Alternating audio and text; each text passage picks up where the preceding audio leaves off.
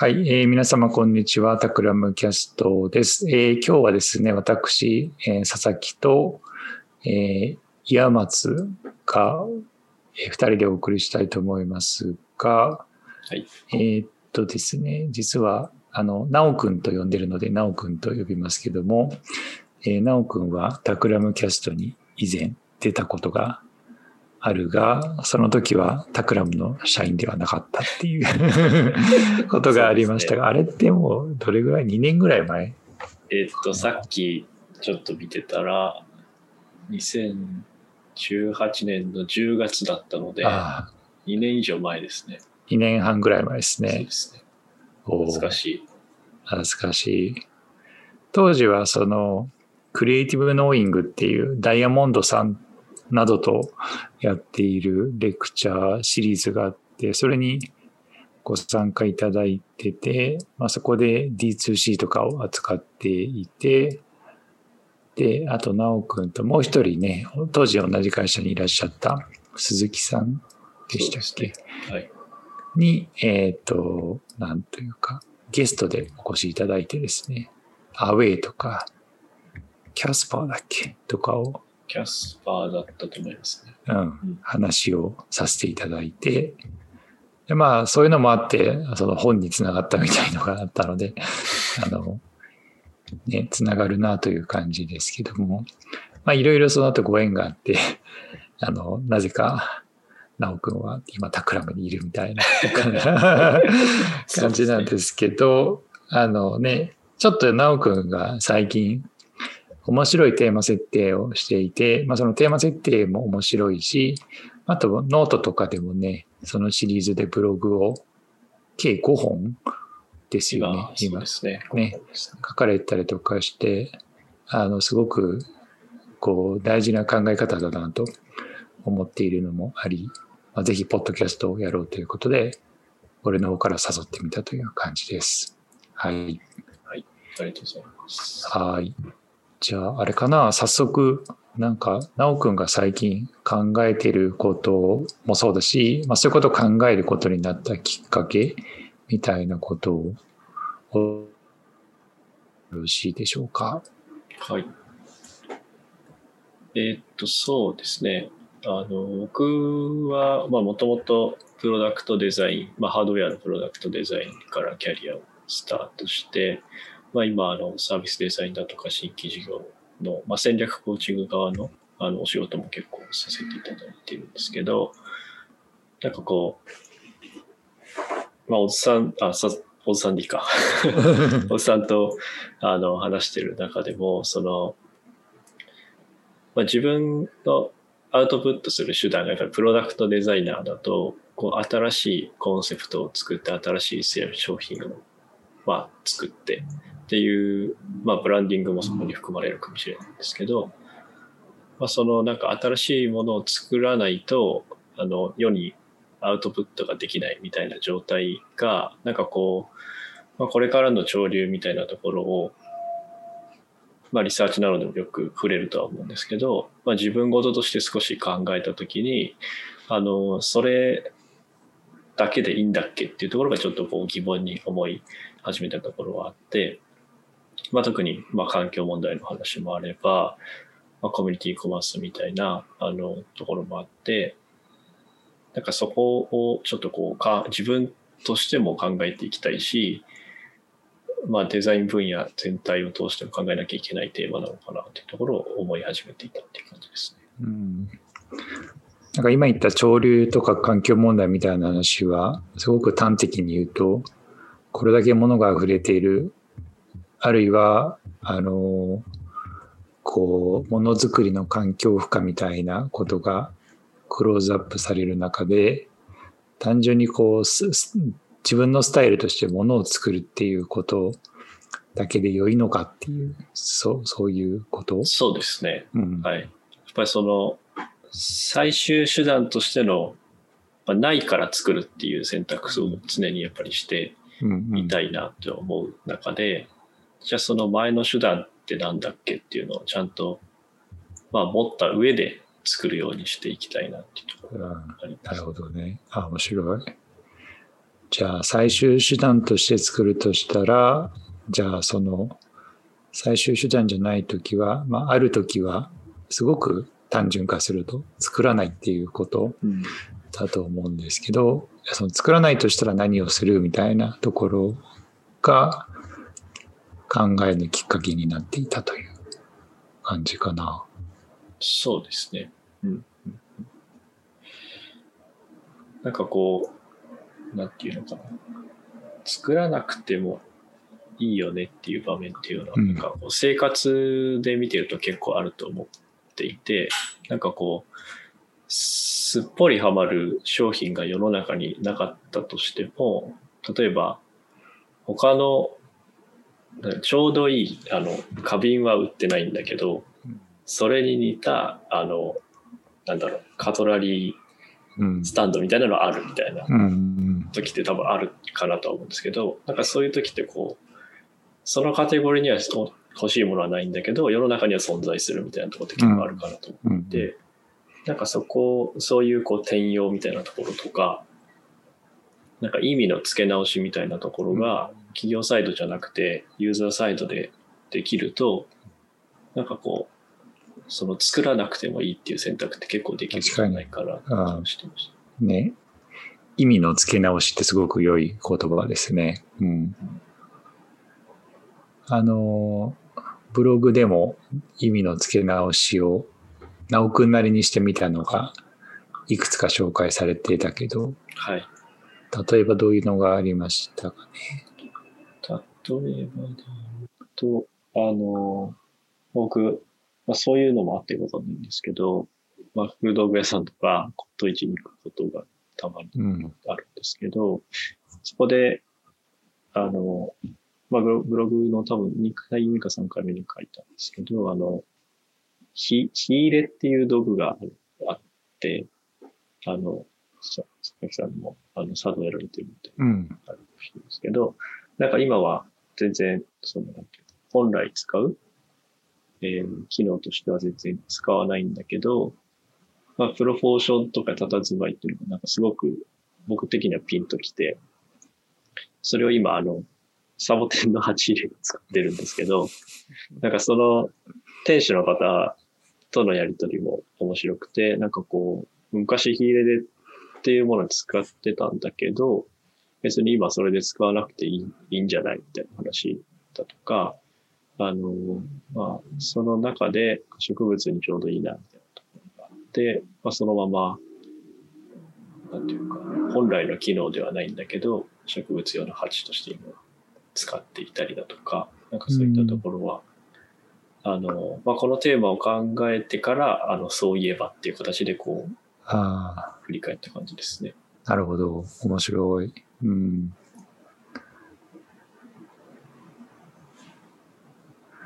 そうだから新品意味みたいなものがこうすごくこれから大事になってくるかもねみたいなことだよね。なんかこう新品、新発売、リニューアルとか、なんかそういうね言葉がないと発売できないみたいなことも書いてくれてるけど、そうですね。なんかやっぱりこう何を考えるにあたってもというかデザインするにあたってもこう新しくしましたっていうことで多分世の中に出していくとは思うんですけど、それは全く新しいブランドもそうだし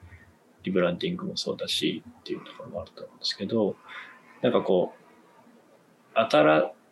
しくしましたじゃないと世の中にこう価値を提供できないっていうのを、それはなんていうか経済活動の原理原則っぽいところもあるんだけど、それを続けてる以上はやっぱりこう作り直さなければいけないみたいなところが結構あるかなって気がしていて、なんかそこが新しいなんかオルタナティブがあってもいいんじゃないかなっていう気はちょっとし始めているって感じですね。確かにね、そうか。新しいサボテンの鉢作りましたじゃなくて、もともとありましたと。で、これはサボいった方が良いこともあるということだよね。そうですね。まあなんか全部が全部そうなるべきというよりかは、そういう考え方のお店であったり、デザインする人がいてもいいだろうなっていうところはあります。なるほど。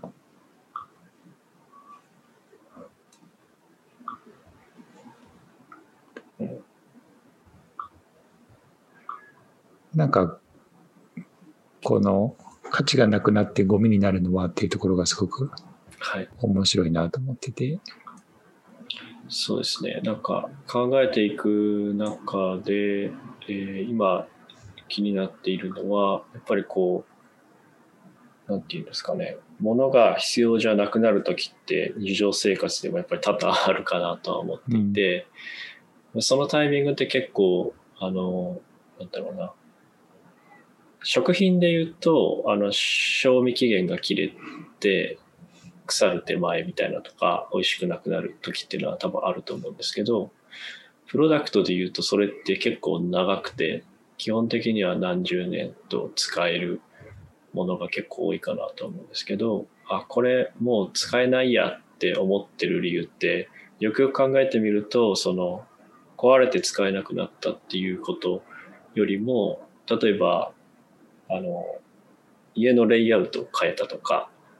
なんか引っ越しするとか、物の趣味が変わったみたいなところが結構多いかなと思ってて、さっきの火入れみたいな話で言うと、それは文化レベルの話で、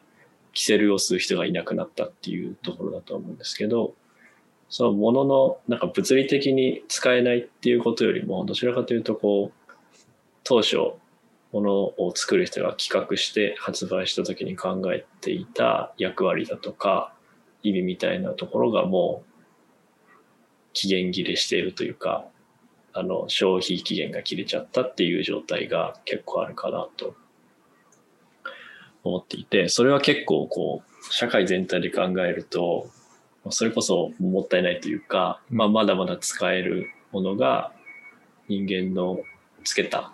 役割っていうところの期限切れで終わってしまうっていうのはすごくなんていうか、もったいないなっていうところは確かにですね。はい。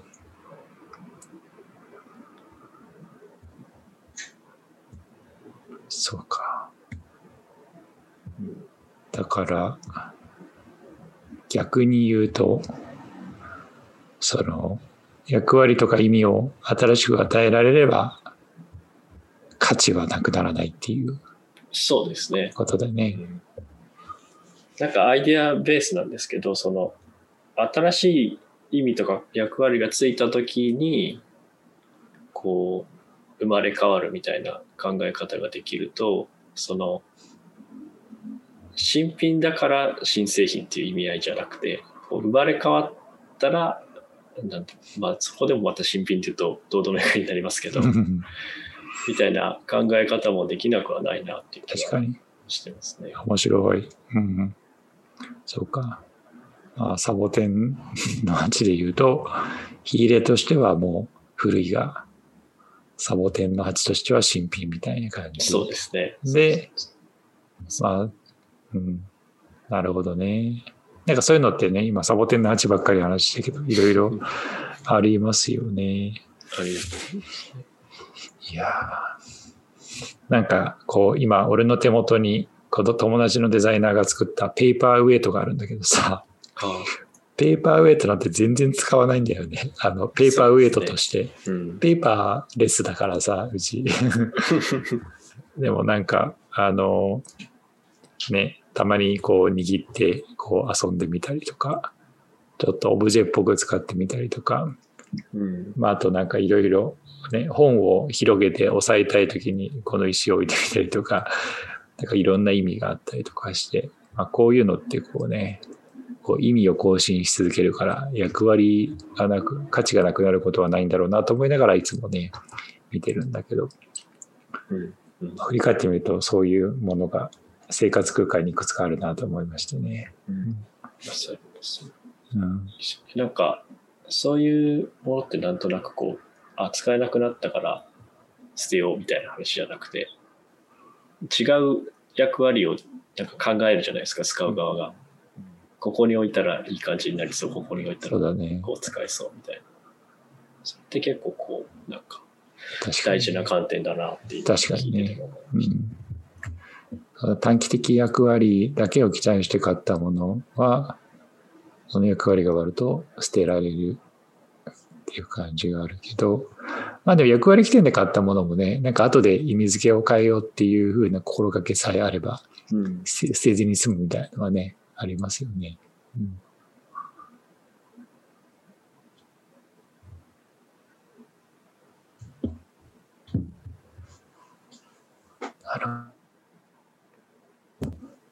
そうですね。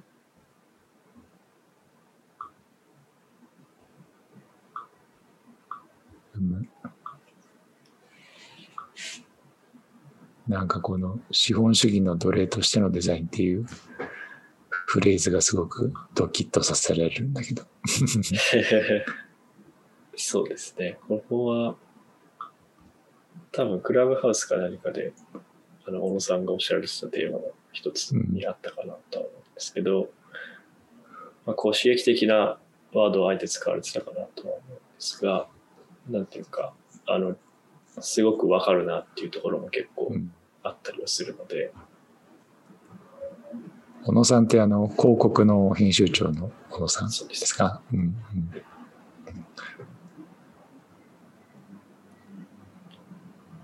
そうですね。なんかそれを考えるテーマとしても、まあ、自分の中ではちょっとつながっているところがあって、やっぱこうデザイナーっていう職能となんか新しいものを生み出すことみたいなところっていうのはほぼほぼイコールに近いと思うんですけど、そこをこう自由に出し入れできるデザイナーみたいなところがまあ、可能性としては検討というか考えても面白いかなというところに今思っている感じですね。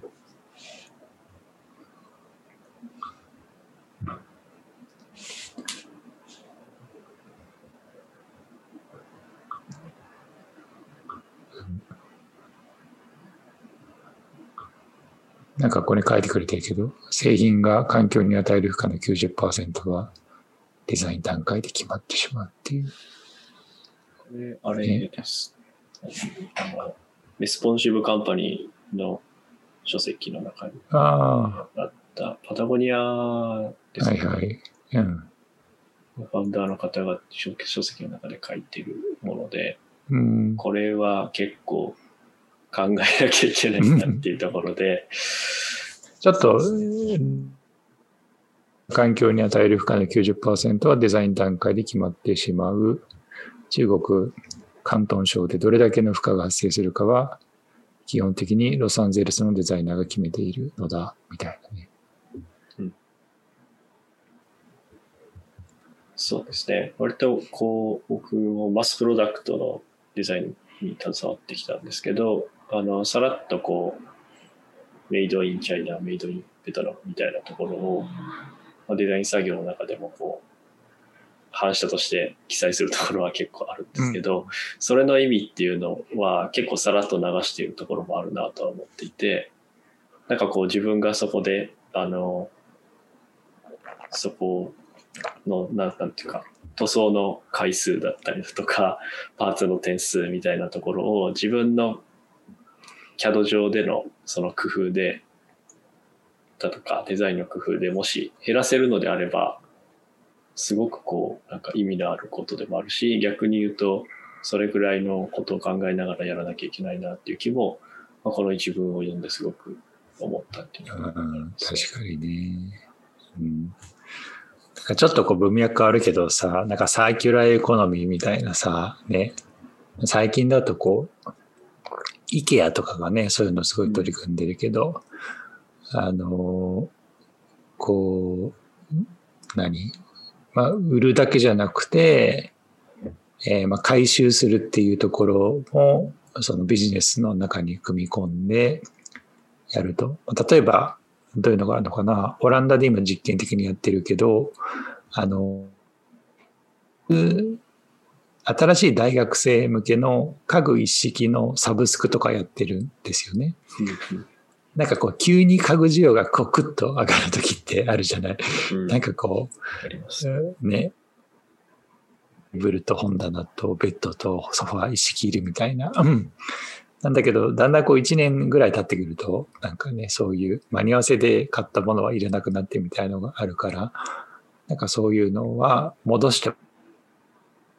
買うみたいなね、こととかもやってるし、あとリペアだよね。リペアできるようにして、リペアのレクチャーなんかもしたりとかしてて、多分リペアだけじゃなくてね、この文脈で言うと違う使い方を考えようぜみたいなこともやっても面白いかもしれないなと思ったけどね。そうですね。それも一つですよね。やっぱ同じ用途で違う人が使えるなら使えばいいじゃないかっていうところはやっぱりそうだなっていう気がやっぱりしますね。そこはサーキュラーところだし、それこそ前も紹介されてたかもしれないですけど、本がやってるサイクロンみたいなところも、単純にこうサーキュラーみたいな話もあるんですけど、そのコピーの中で書かれていた、こう、あなたのものに一生なることはない靴ですみたいな言い方っていうのは結構こう、単純にリサイクルできますっていう話ではなくて、その所有するということを手放さなきゃいけないみたいなところの文脈がすごく感じられて、なんていうか、その哲学的なところを伝えるのにすごく上手だなっていう。そうだね。確かに。オンのサイクロンっていう靴は参考までにお伝えすると、オンってスイスのスポーツアパレルブランドですけど、もともとシューズを作ってたんだけど、そこが、サブスクリプション型のシューズを作り始めていて、で、かつそれ回収も含めてやることになってて、回収した後に、全てリサイクルして、また作り直すっていうことで、素材の開発からそういうビジネスモデル作って、あとはこう回収のオペレーションまで作るっていう超壮大な野望があって、それのプロジェクトが始まったところですね。2020、今年の多分どこかで発売だと思いますけども、会員、サブスクリプションなので会員の登録は始まっていて、僕も会員としてもう最初のお金を払ったって感じですね。あれですよね、その一定数申し込む人がいないと日本でビジネスはできません、ね。そう。コンテナがいっぱいになるまでも。いや、なんかね、それもすごく面白い話だなと思ってて。なんかよく EV の世界とかで言われてるんだけど、LSA っていう考え方があって、こう、ライフサイクルアセスメント。で EV ってよく、ガソリン車と比べて環境負荷が低いと言われてるけど、それは本当なのかっていう言われる時があって、なぜ本当なのかと言われると、製造時の環境負荷が高いみたいな話があって、実際高いんですよね。だけど、長く使ってるともちろん、走行時に二酸化炭素排出はしないので、長い目で見ると、環境負荷は低いわけだけども、でもっと言うと、その製造時に、メーカーがどの電力を使って作っているのかっていうのもアセスメントの対象にすべきだみたいな話があって、例えばヨーロッパとかは、例えばね、デンマークとかね、もう半分ぐらい風力発電ですみたいなね、感じ。やはりこう原発とか、いろいろあるけれども、その二酸化炭素を排出してるかというとしてませんと。で、日本はね、3.11 とかあったので、火力発電の比率が高いわけだけども、そういう電力を使って作ったものは LSA のスコアが低くなっちゃうんですよね。で、そこでなんかね、いろいろ、そういう考え方が、EV とかでよく言われてるけど、なんか同じようなことがおそらく、どの、商品にでも適用されるんじゃないかなと思っていて、ライフサイクルアセスメントをしたときに、この商品全然なんかこう、いけてないよね、みたいなね、いうことが、すごく、これから言われ始めるかもしれないが、今日、なおくんが言ってくれた、なんか意味の更新みたいなことが、もしできたら、すごくライフサイクルが長いプロダクトになって、なんかね、こう、そういう面でも良くなるのかなと思いながら聞いてましたね。そうですね。なんかまだまだ、なんていうか、リサイクルコストの方が高いっていうのは結構いろんな業界でも言われてたり、なんていうんですかね。構想としては可能なんだが、結果そっちの方が今のところ負荷が高いみたいなことは結構いっぱいあるかなと思っていて、なんかそこまでのつなぎの考え方になるのかもしれないですし、その後も続くのかもしれないんですけど、なんとなく、こう第4ボリューム4かな。椅子のところでもちょっと書いてたんですけど、なんかコロナみたいに、こう、いきなり生活環境とか社会のスタイルが変わった時に、いわゆるこ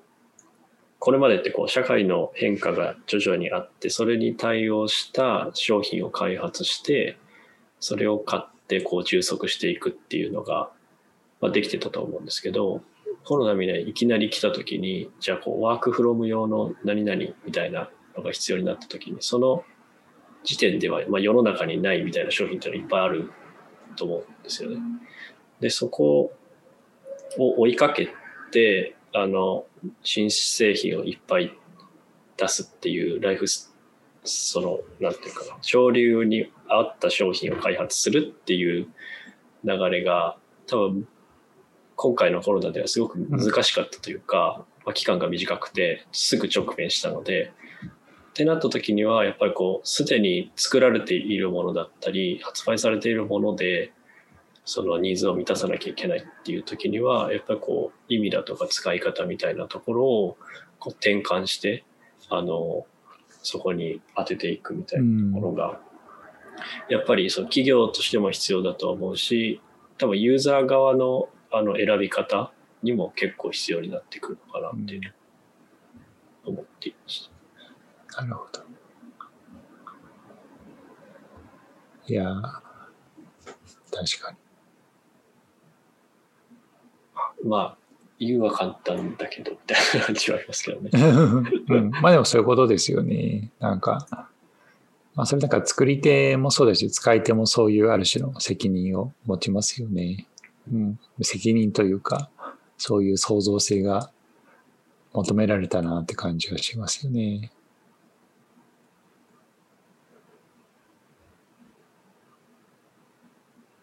今、うちはダイニングテーブルが俺の作業場になってて。もう、いろいろセットアップしたけど。それはもうあれなんですか？作業デスクになったっていう感じですか？作業デスクになったけど、食事の時にさっと片付けやすいようないろんな工夫がされていて、ちょっとこう、デスクマットの小さい版みたいなところに、キーボードとか載せたりとかしたりとか、あとケーブルもちょっとね、ケーブルが見えないように、配線をいろいろやってたんだけど、それやりすぎるとディスプレイを動かすときに全部それが破綻するみたいなのがあったりとかして、ちょっとこう遊びを持たしたりとか、なんかいろんなことをやっている。なんかそういうのはやっぱりこう、一人一人違いますもんね。そうだね。そう。なんか、この、ね、使い方とか意味を変えていくっていうことを、ナラティブを変えていくみたいなことで、今、なおくんが、ノートのブログシリーズを書いていますが、それについては次回紹介しましょうかね。はい。そうですね。OK です。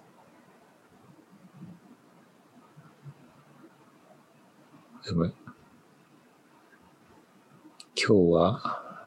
なんかいっぱい話したいネタがあるんだけど、これを話し出すとプラス30分ぐらい聞かないかもしれないので、こんぐらいにしときますか、今日は。はい、ありがとうございます。はい。はい、よし。ですね、このなおくんが新しく、こう考え始めている思考の塊みたいのがあって、今日はそれのイントロみたいな感じでできたら良いなと思ってました。なので、これをボリューム1としてですね、ボリューム2、3、4とこれから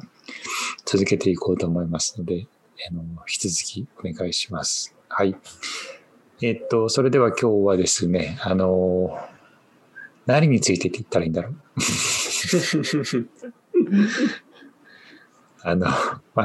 なおくんが考えていることについて、つらつらとお話ししましたということで、なんかね、こう、ものすごく大事な視座かなと思っているので、これからも続けていきたいと思います。はい。そしたら、いつも通りのご案内になりますが、タクラムキャストとですね、ツイッターなどで、ハッシュタグでつけてつぶやいていただければ、それにコメントをつける形でリアクションをさせていただきますので、感想とかですね、励みになりますので、いただけると助かります。はい。では、引き続きよろしくお願いします。はい。ありがとうございました。ありがとうございました。